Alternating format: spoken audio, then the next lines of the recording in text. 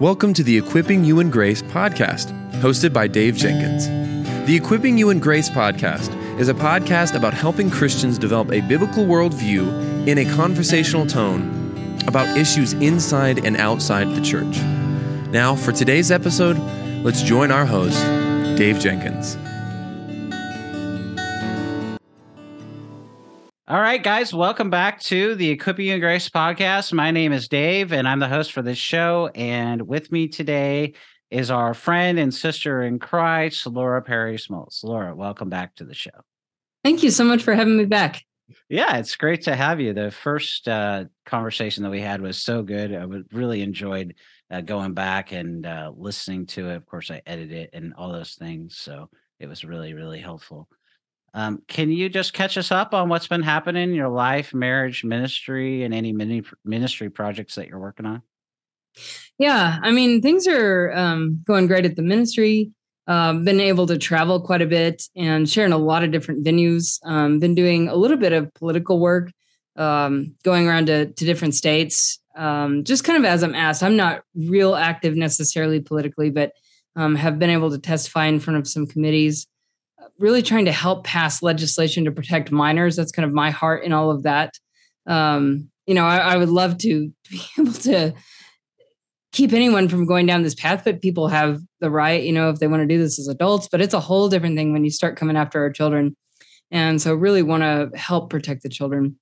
So getting ready to testify, most likely on behalf of Oklahoma, already testified on behalf of Arkansas, but as far as marriage is going great. I've been married just over a year, really enjoying not only just the companionship and being married, but also like really understanding the complementary design of male and female and understanding why God gave us certain roles and the way he designed us to function, and learning that me being a wife and allowing my husband to protect and lead is actually a really good thing. So I've been learning a whole lot about God's design of marriage and sexuality, and how good his ways are that I never understood. It always felt like God was so restrictive and God just didn't want me to have fun.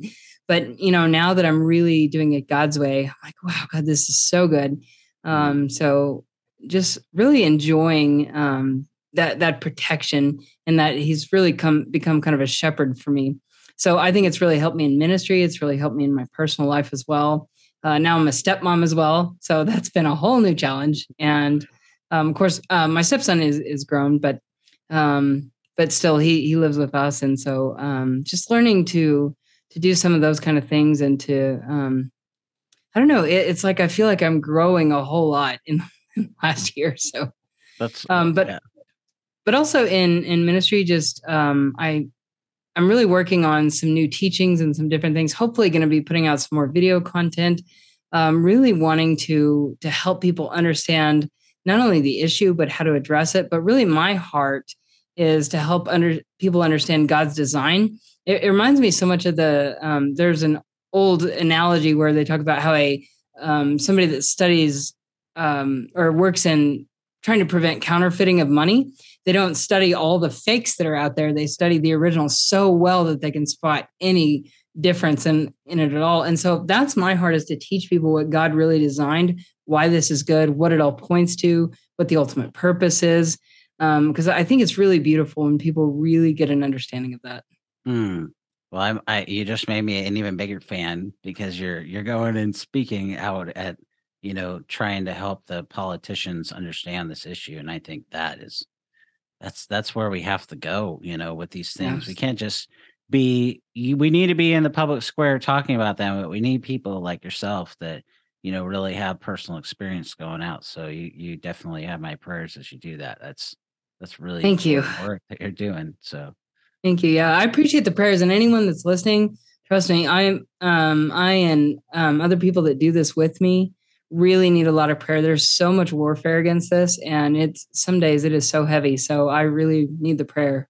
Yeah, you got it. Today we're going to focus on how this issue of transgenderism is affecting our culture. It's affecting, parents and lives and hearts, and, across the sphere.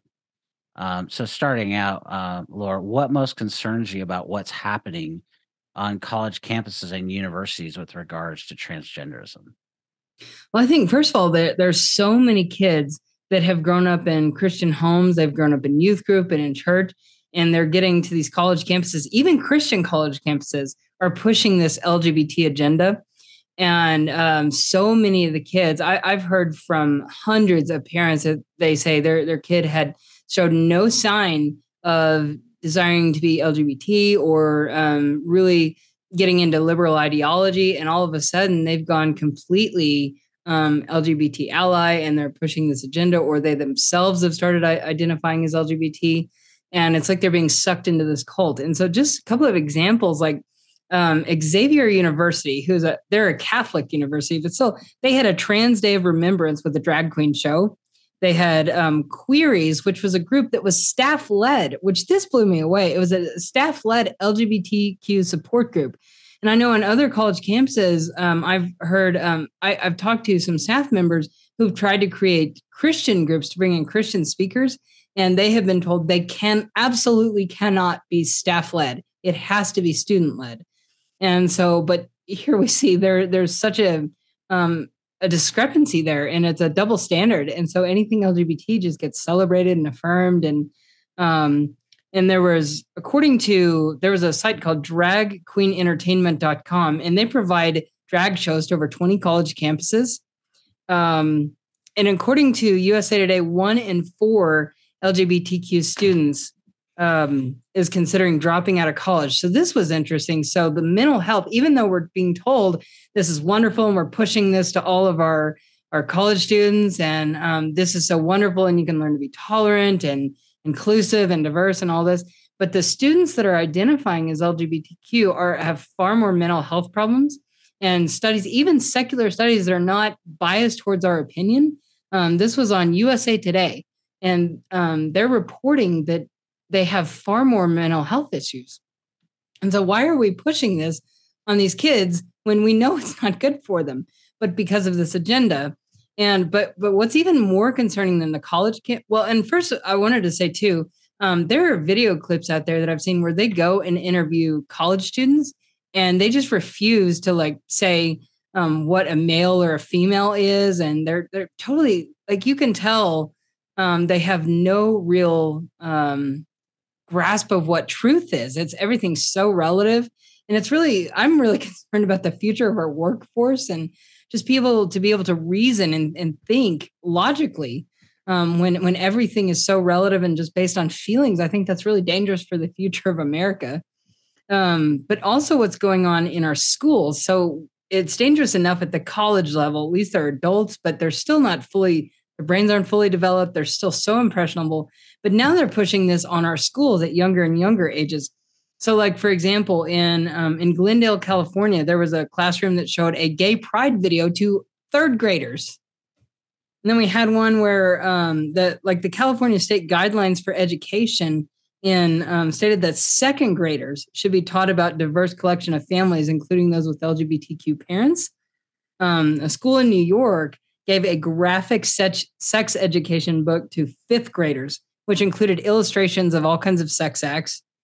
And there was a whole lot more. I mean, I know of one personal story where a friend of mine, she had a friend who had daughters that were in preschool, twin daughters. And they came home one day and they said, "Mommy, guess what we learned in school?" And she's thinking, a new color, a new letter, And they're like, "We learned we might have boys inside us." And so that's what the teacher was teaching at the preschool level. Yeah, I think it was in California recently. There was a senator who said he had been serving for a long time. Can't remember how long, but I saw this, I think it was on Twitter.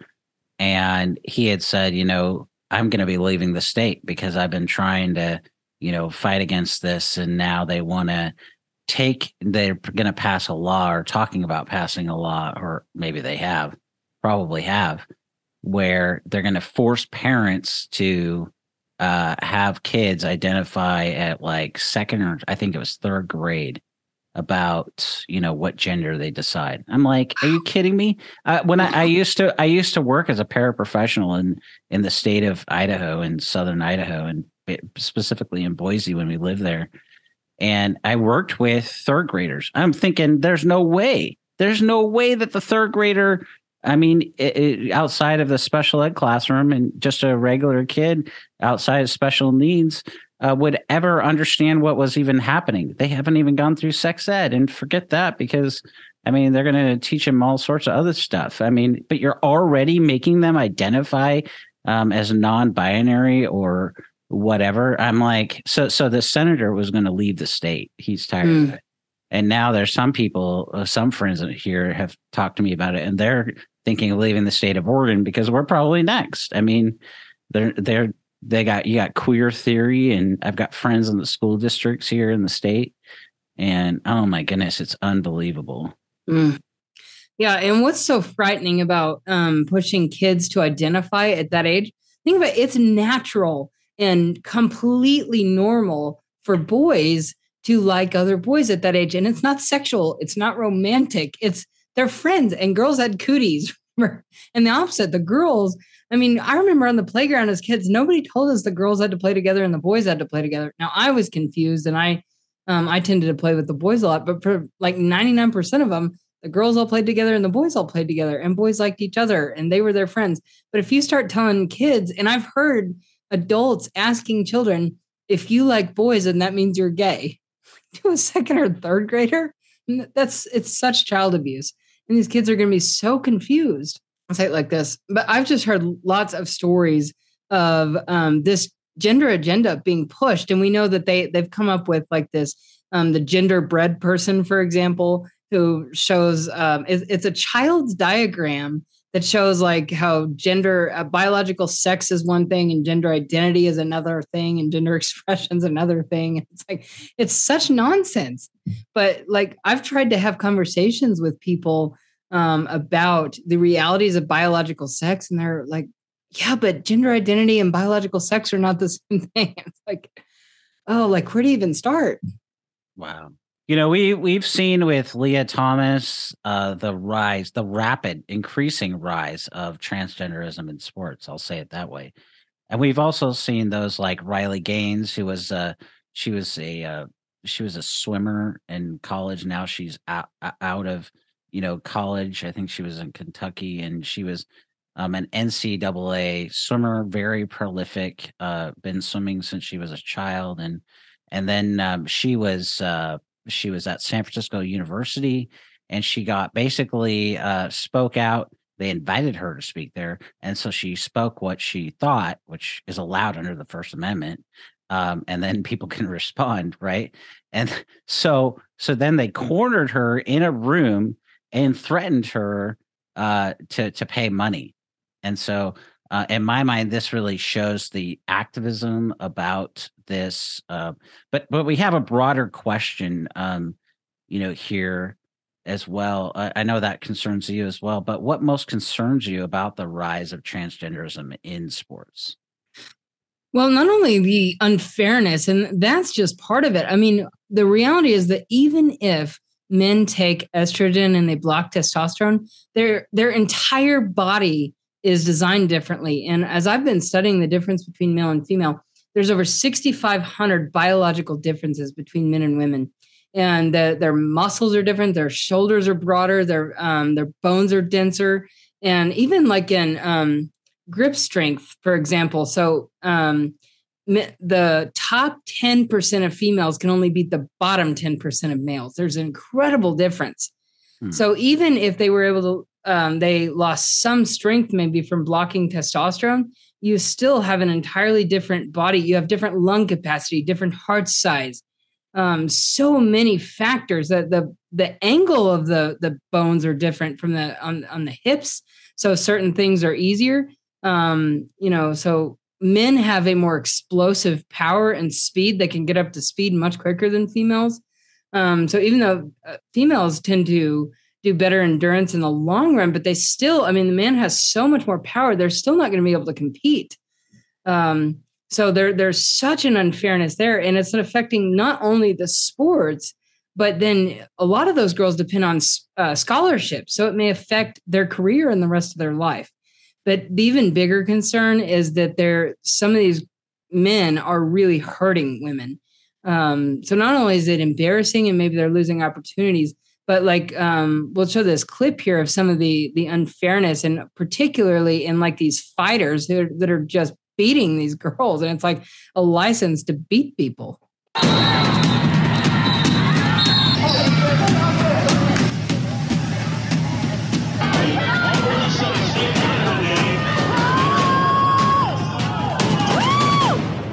Biological male has just become the first transgender person to win a world title in cycling. First transgender weightlifter winning her maiden international event as a woman. Leah Thomas taking first place in the NCAA 500-yard freestyle. She is the first transgender athlete to be crowned NCAA champion. Leah Thomas beat fellow teammate Anna Catalanzi by 38 seconds at the 1650 free. Thomas could be overheard bragging.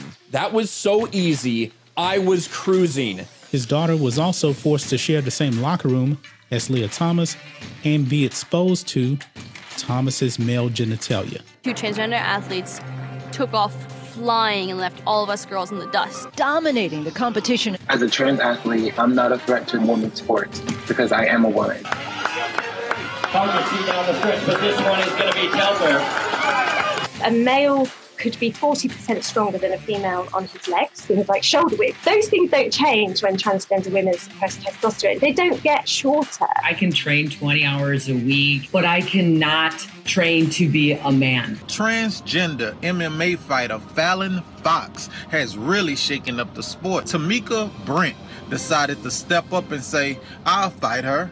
And oh my God, wasn't that a huge mistake? Tamika suffered a concussion and fractured her orbital bone in her skull. She received several staples in her head. I fought a lot of women and have never felt the strength that I felt as I did that night. I can only say I have never felt so overpowered ever in my life. So it's, I mean, clearly we can see, and that's just a few clips that I found. But like that last girl said that she'd fought a lot of women, and she said, "I'd never felt so overpowered and never felt that kind of strength." And that's a whole different, that's not just saying that girl's a little stronger than the rest. This is a clearly unfair advantage, and it can lead to them really getting hurt.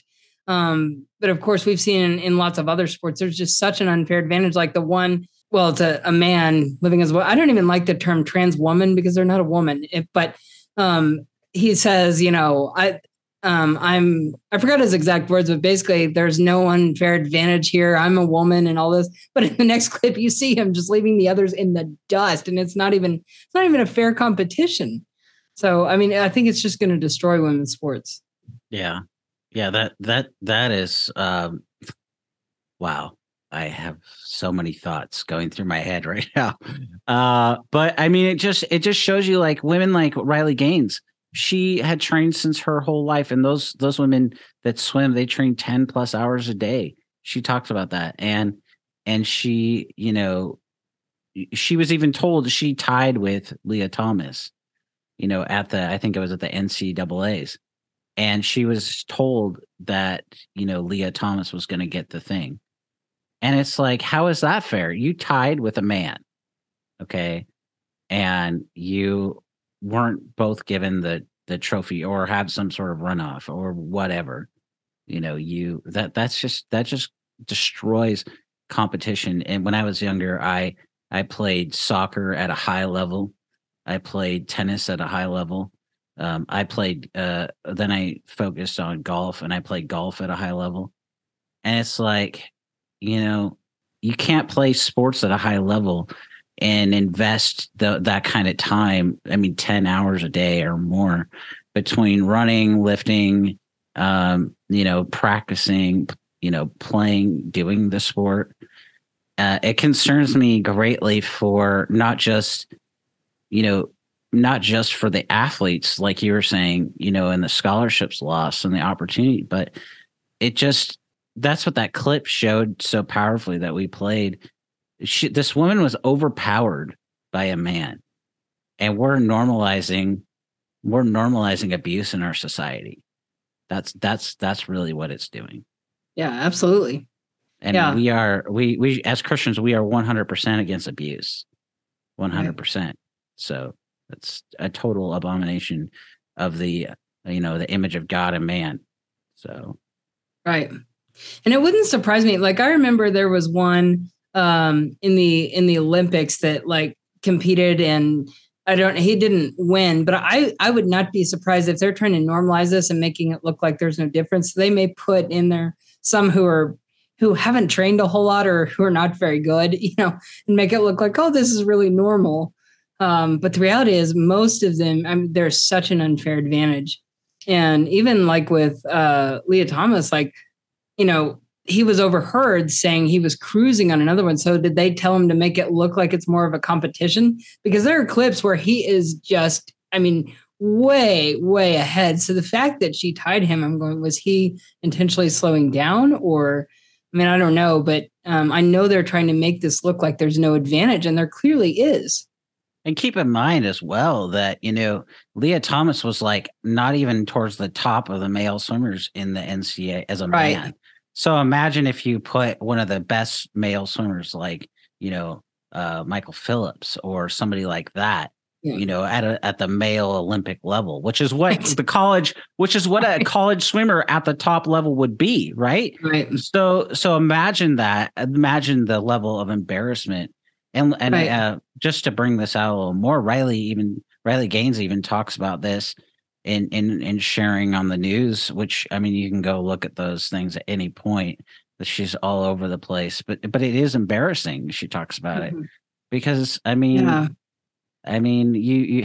as a guy, I don't go in the women's bathroom. I wouldn't want to go in the women's bathroom. We can be very strong. Yes, as a man, as a Christian man, I'm happily been married 16 years now. If I treated my wife in that way, I can tell you what would happen. My wife would go to the elders. Right. They know where we are, and I would be under church discipline, justly. Justly. Forget ministry. That would be out of the equation. Right. But I would never do that. But there's a lot of men that do go that direction, and they should be under church discipline. Because abusing your wife and treating, if you're a man and you treat a woman that way, or a woman treats a man that way, and you're a professing Christian, it's totally unjustifiable. Right. It's totally inappropriate. That's why we need to be repenting of our sins. Absolutely. And confessing it to the Lord. So it doesn't get to that. If you have that much frustration and that much pent up aggression towards your spouse or towards anybody, really, please go and get some help. And I think, when we talk about this, maybe that's what we're talking about. We're talking about somebody that just has so much pent up aggression, and they're so frustrated that they lost to other guys. And they're willing to do whatever it takes to then go and, win so that they can feel better. And it's like, wait a minute, that would be idolatry. Right. You've elevated your sport to such a degree that you're wanting to change who and what you are, which you can't really. Right. So, but that's the worship of self. Yeah. And I remember, just as this isn't exactly about sports, but just as far as the locker rooms and all that, which kids are saying, we do not want other sexes in our locker rooms.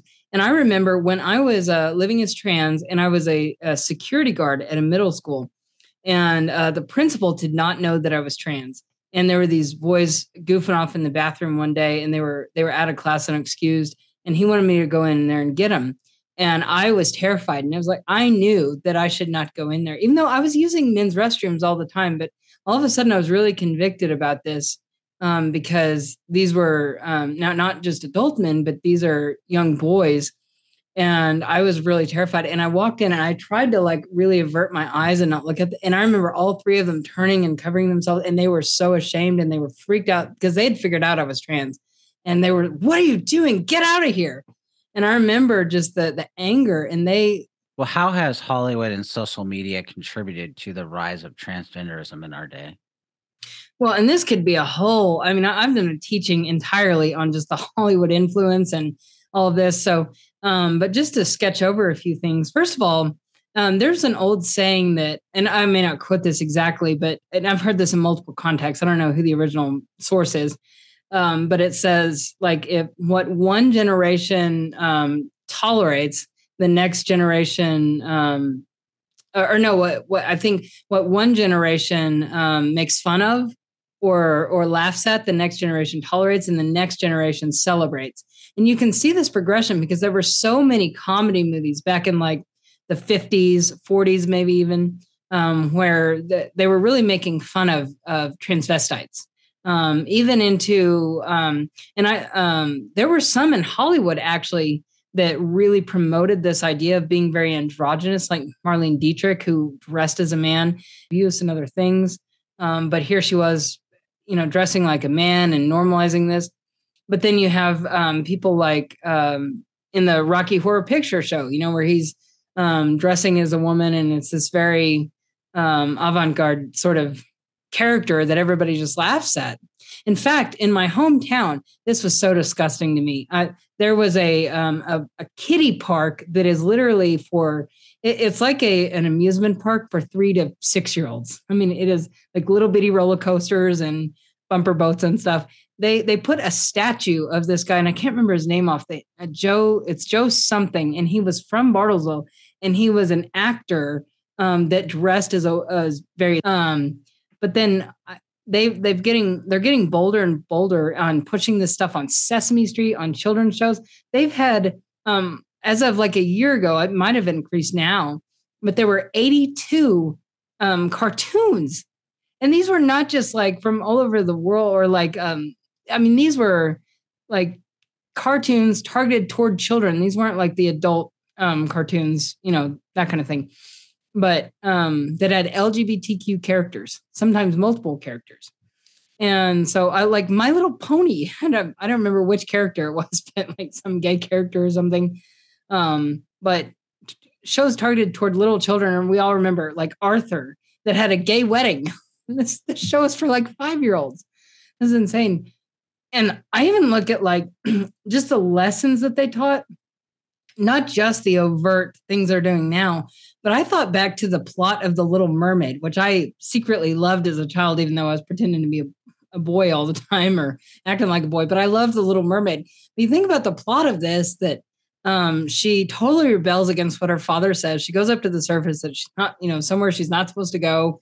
She's totally envious of what she sees up there. And then she basically has this like sells her soul to the devil kind of thing is what it's kind of hinting to. She gets what she wants. She ends up living sort of happily ever after. And in the end, her dad was like, no, I really, you were the one that was correct. And this is wonderful. And like that she could be something that she wasn't. And it's like that this agenda has been pushed so much through the media. But now as you move into social media and you have the pressure that these kids are under, and they're being coached, and kids are literally being coached of how to come out to their parents. And I've heard from so many parents, it's like their kids are reading a script. And I've heard so many stories of kids that say, I just didn't like myself. I was depressed. I didn't know what was wrong. And then I went on YouTube or I went on TikTok or whatever. And I saw this person that was talking about how they were trans, and this totally changed their life. And they're so happy now. And then I did the same thing. And so that, and there, we could go on forever about the social media influence, but I think the influence is huge. And just one other real quick point. There are people out there who are these influencers, and they feel this pressure to keep encouraging people and to be really positive. And I have seen, there's this one girl who made all these like really positive videos about how amazing this was. She's so glad she did this, blah, blah, blah. She got on there one day and was like, I got on here to make a really positive video, and I just can't do it. I just got to be real. I'm so sick of this. And she went on and on for like 15 minutes about how horrible this was. She'd had many, many, many corrective surgeries because this had gone so bad. And then she was getting ready to have another surgery. And she said, I wish I had never taken that first shot.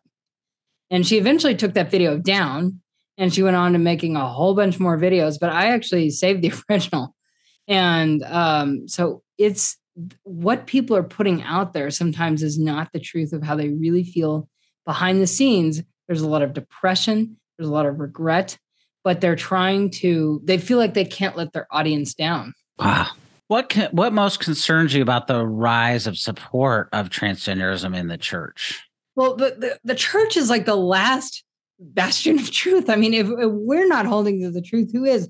And this entire culture, it's like imagine if a boat goes out and it gets lost in a storm, and it's probably like it's totally unaware of the danger that's coming, and then all of a sudden they're like, wait, how do I get back to shore?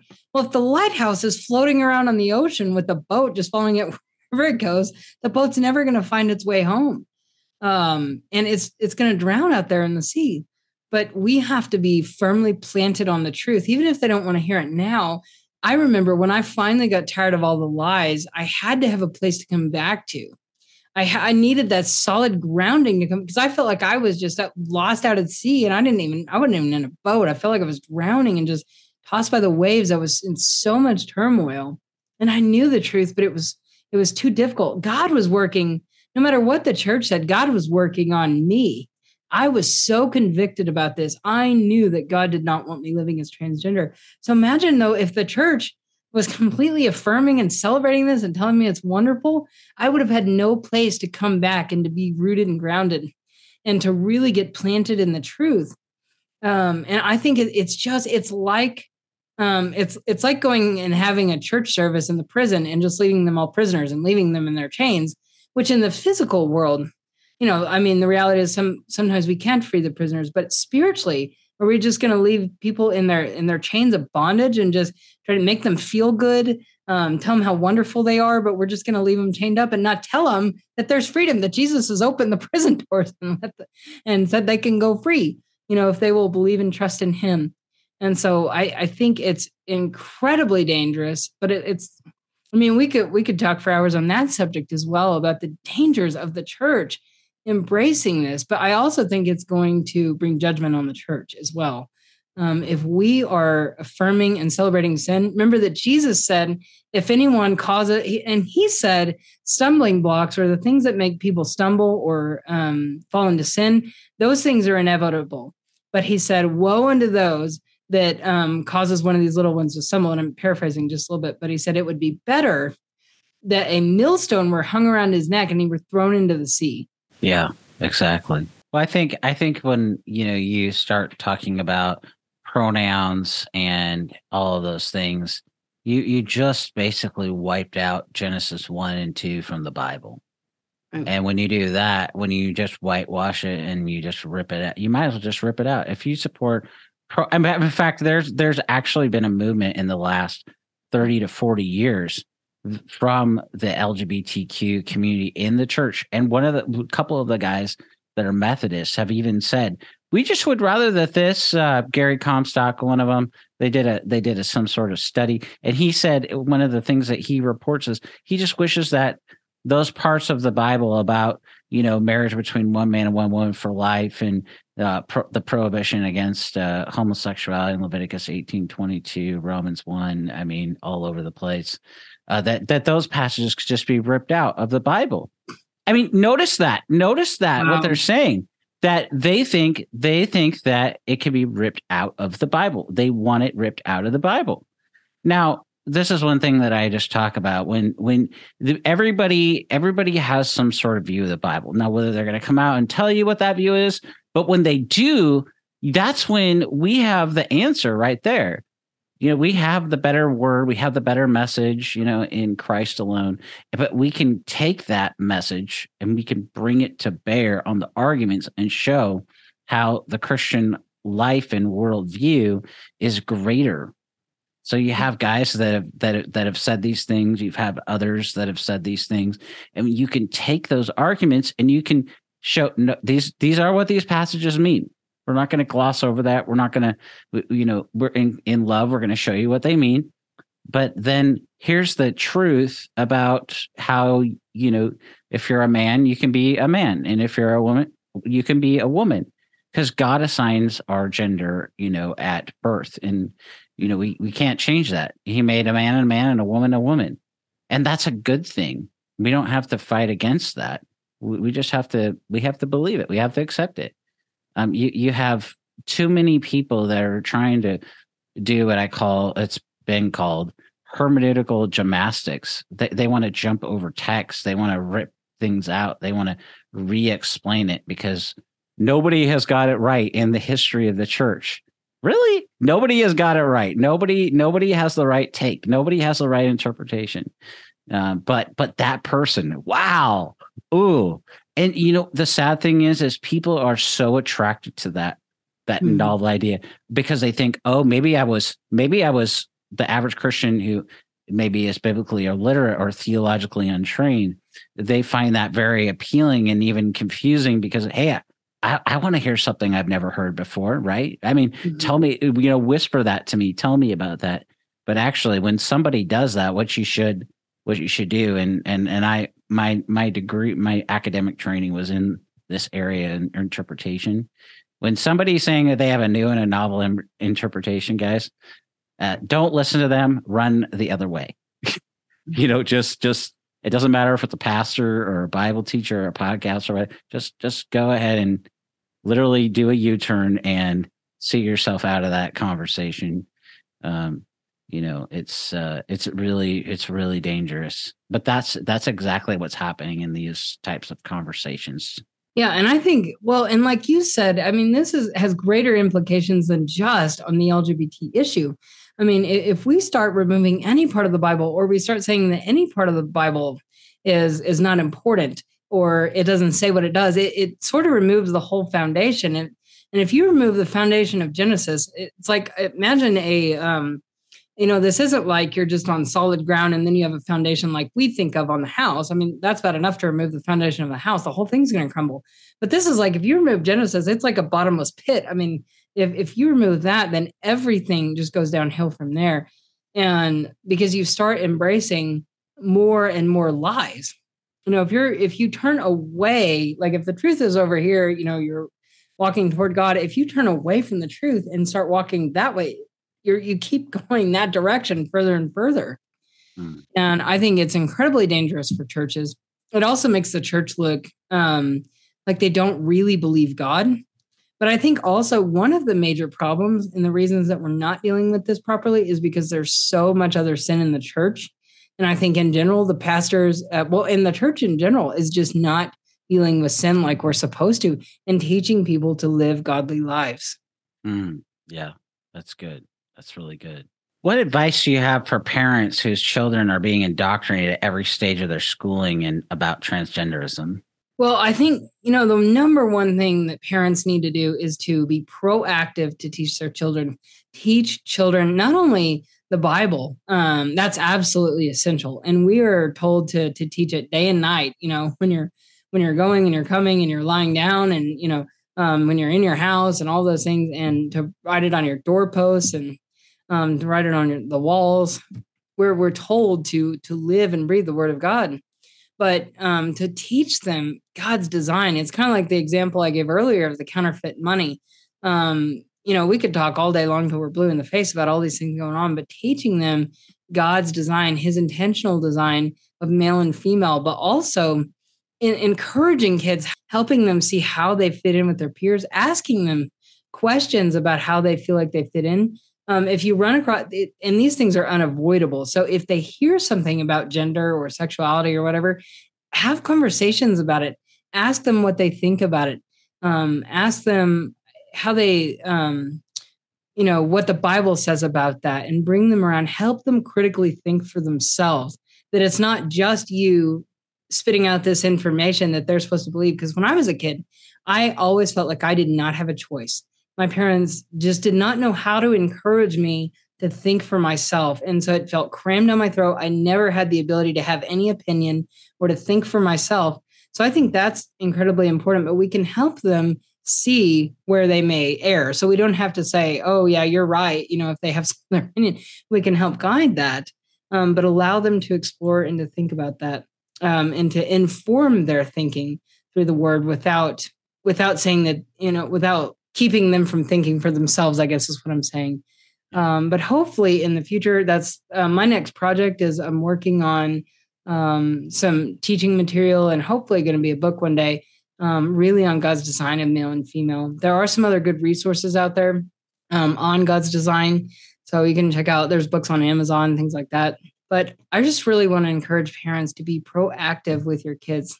and just real quick, one of the number one things that we see is that in almost every case where kids are struggling with gender and sexuality, there's a disconnect with the parents. And it's not to blame the parents. I mean, we are so busy in this society. And I'm understanding now, I mean, there is so much pressure on parents, and there's so much it's just hard. This life is hard, and we could never be the perfect parent. We're all sinners raising other sinners. But I think in this society, we are far too addicted to technology.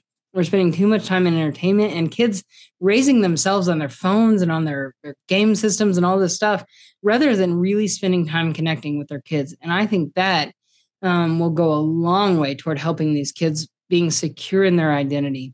That's really, really well said. Really well said. What advice do you have for Christians walking alongside and trying to help those stuck in transgenderism? Well, I think number one thing is discipling them in Jesus. And really, if somebody is really, well, I guess it depends on where the person's at. If that person really is wanting to follow Jesus, because I really struggled. I didn't know how to get free. I didn't know how to not be transgender anymore, because I believed it's who I was. I'd had all these surgeries. I'd had taken these hormones for years. And but really discipling someone to grow in Christ, to pursue Christ, and to allow the Holy Spirit to do that work, and listen to the Lord for what he wants you to speak into their lives, and really being in tune with the Spirit and with the Word of God, but also just really being intentional with that person to listen really well. A lot of times people, as they tell me their stories, things like that, people will go, oh my goodness, I never thought of that. I never saw that connection. And they'll start making those realizations on their own. If the person is totally opposed to the gospel, I think we need to be careful. There are so many of our young people who their best friend is totally opposed to God, who is really LGBT or whatever. We need to love and serve those people as Jesus did. But Jesus did not make his best friends the people that were still living in prostitution and working at the brothels and things. He called them out of that. And actually, where he's accused of being a friend of sinners, the context of that is when Matthew had left his tax collecting booth, and he invited Jesus over to teach all his tax collector friends. So it's not like he wasn't bringing sinners into his inner circle and just hanging out with them while they're being unrepentant. The whole point was for him to teach them to follow him and to forsake sinful ways. So I think we need to be really careful. What does that relationship look like? So if your best friend is really opposed to God, maybe you need some stronger Christian friendships, and maybe try to be an influence to that person, try to serve that person if you can, love them, but without making that person your best friend. I just think that's dangerous. And I think, unfortunately, our kids are not taught that. The Bible warns about ungodly friendships and being yoked with unbelievers. And even if that's not a marriage, we tell kids, don't marry an unbeliever, but we don't tell them, don't make your best friend an unbeliever. And it's not hateful to do that. It's actually helpful for them, because most often, if it's kind of the old example, they used to use this in youth group. If you're standing up on a platform and somebody tries to pull you down, it's very easy to pull somebody down, but it's very difficult to pull somebody up. And so what happens is you start being more influenced by them, and then you're not going to be any good to them to share the gospel if all of a sudden you're doing the same things and you're being so influenced by them. And a lot of times, as those friendships deepen, it gets harder and harder sometimes to speak the truth into their lives. So anyway, so I hope that's helpful. But the number one thing really is to be so filled with the Word of God, and so filled with the Lord and with his presence and with his love, that will naturally pour out on others. That's my parents. They tried for years to fix me, but when they realized they couldn't, they just started seeking the Lord for themselves. And as they got so full of Jesus, it just naturally started to spill out, and they weren't preaching at me anymore. They were just telling me of God's goodness and what he was doing for them. It's really good. We're seeing people wake up to the idea of transgenderism in our culture, and even speak, as Chris Rufo did, about Texas Children's Hospital. Tucker Carlson, when he was on Fox News, has about transgenderism, about transgenderism as a matter of theology and religion and worship. So how should Christians speak to this issue of transgenderism? Well, I think, first of all, it is a religion in itself. It really is like, some people would call that like secular humanism, or it is a worship of the creation and declaring people that they are creator. And I think, first of all, fighting this agenda against the kids and really share this information, share these videos. There's lots of articles out there. So you don't have to have like a huge stage to be able to have an influence. But talk to your pastors about having somebody come in and speak on this issue if they're not equipped to do it. I give testimony sometimes in churches or, but there's lots of other resources out there. But I think, first of all, we need to be equipped and be really secure in the Word of God, what the Word of God says on this issue. There's lots of resources at our website at firststone.org, or you can go to my website, transgendertotransform.com. I'd also highly recommend a movie called In His Image. It's free. Go to inhisimage.movie. So there's a lot of resources. So get equipped and be really secure so that when the attack of the people come, because the darkness hates the light. They don't want to hear the truth, even though it's those seeds, we never know what those seeds are actually doing and how much impact. There were so many times where my parents would say something and I'd blow them off, say, whatever, and I just wouldn't listen, but I'd go home and I'd think, man, what if they're right? Or things would just have an impact later. I would think about things. And so God promises his word will never return void.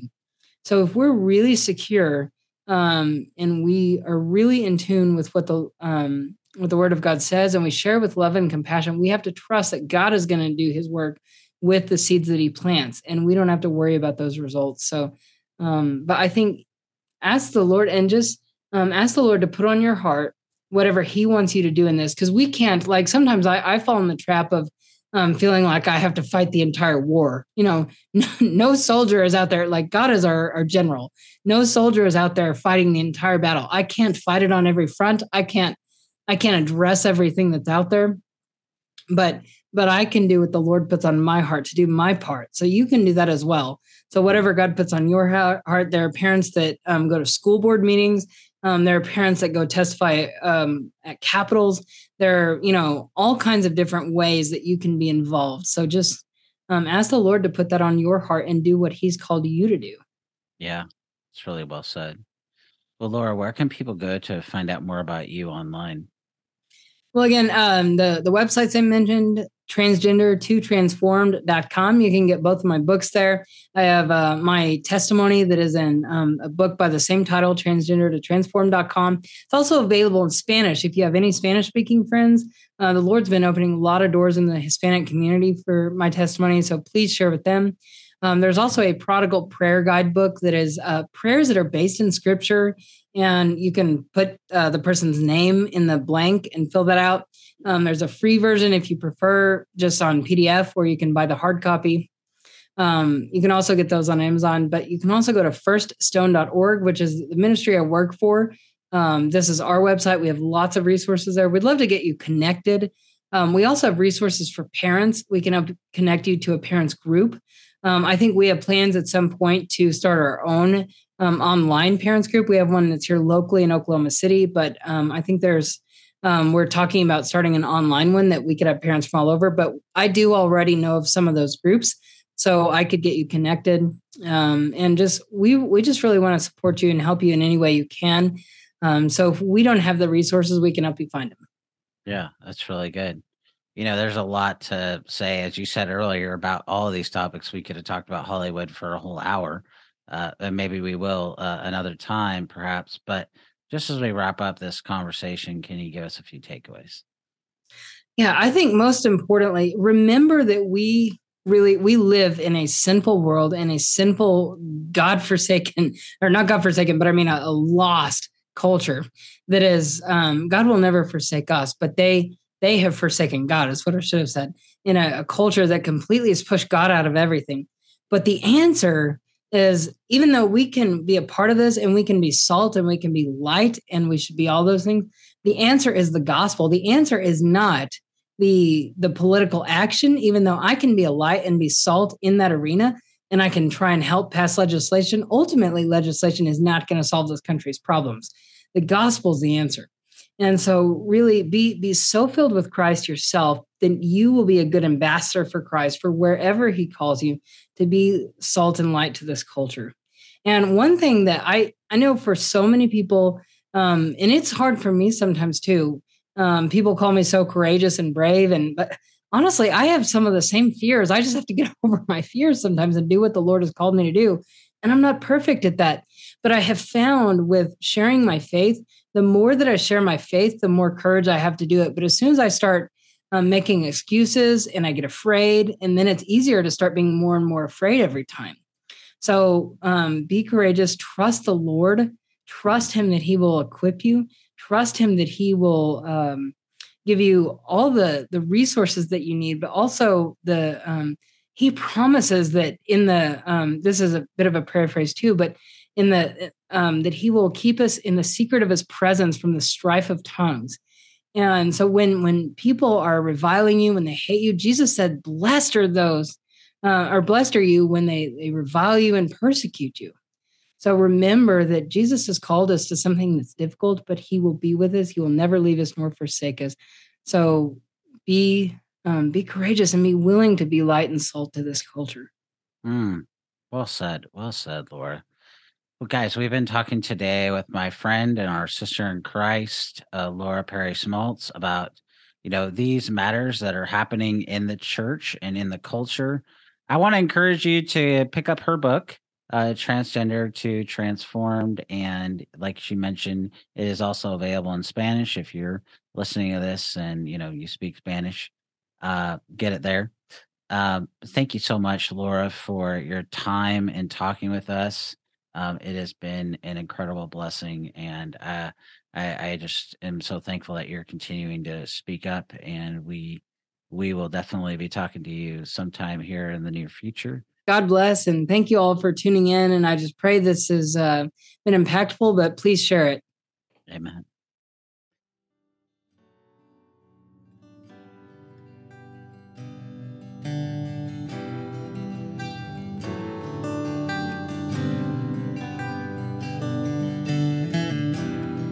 Thank you for listening to the Equipping You in Grace podcast.